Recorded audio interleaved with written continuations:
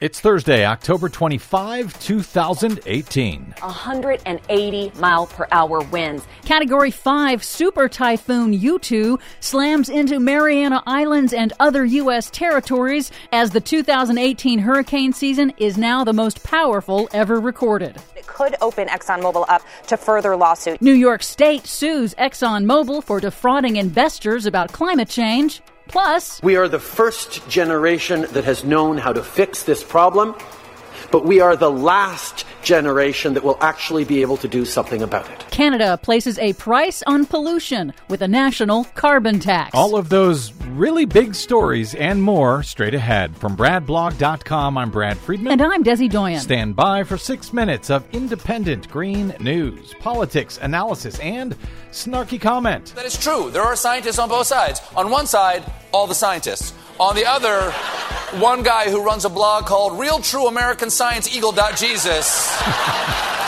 This is your Green News Report. Forecast rapture.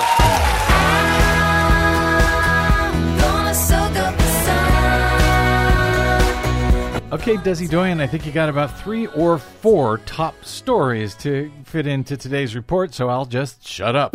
Okay. Well, up first, Hurricane Willa made landfall on Mexico's Pacific coast as a powerful Category 3 on Tuesday, and then Super Typhoon U2, one of the strongest cyclones in history, rapidly intensified into a Category 5 before slamming into the U.S. territory Mariana Islands on Wednesday. With gusts up to 220 miles per hour. Yes, it was the strongest typhoon to pass near the U.S. territories of Saipan and Tinian.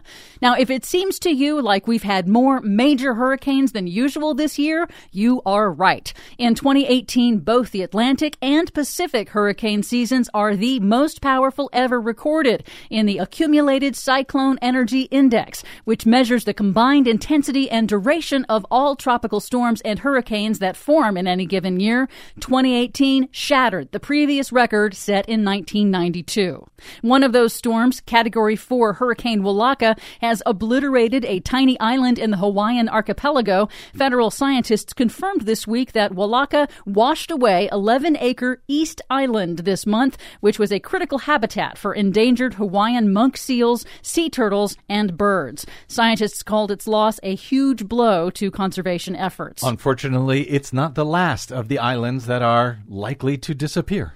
Meanwhile, the U.S. Supreme Court this week handed a temporary victory to the Trump administration, issuing a temporary administrative stay on a landmark climate liability lawsuit brought by 21 young people against the federal government. In the lawsuit, 21 young people aged 22 and younger allege that the federal government has violated their constitutional rights by failing to act on man-made climate change and protect their life, liberty, and property, since they and all of today's children will be forced to deal with the consequences of climate change for the rest of their lives. The trial had been scheduled to begin on Monday, and it's unclear if it will be allowed to proceed. But there is some good news. New York State Attorney General Barbara Underwood on Wednesday filed a lawsuit against oil giant ExxonMobil for deceiving investors by downplaying the expected financial risks of climate change. Well, what took you so long? The suit alleges that Exxon defrauded shareholders, deceiving them into believing the company was managing the risk that stricter emissions regulations might pose to its bottom line.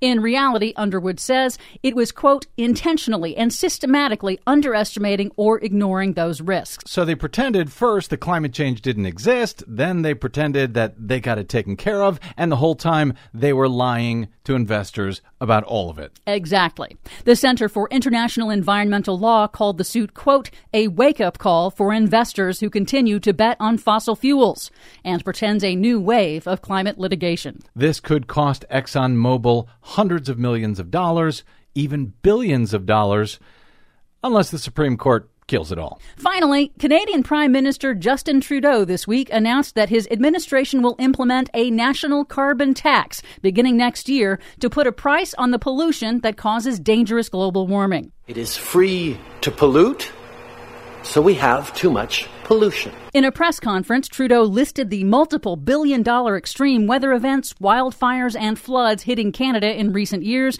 and called action on climate change a moral and economic imperative. And also, it is common sense that if you put a price on something you don't want, pollution, people will pollute less. And if there are costs associated for average families, we will more than compensate those families for those costs. Trudeau's new Climate Action Incentive Plan will return all carbon tax revenue directly to households to support families in making the transition away from fossil fuels. He says most families will get back more than they pay in higher energy costs. First pot for the entire country, and now a carbon tax. I am moving to Canada. For much more on all of these stories and the ones we couldn't get to today, please check out our website at greennews.bradblog.com. I'm Brad Friedman. And I'm Desi Doyen. And this has been your Green News Report. Take off.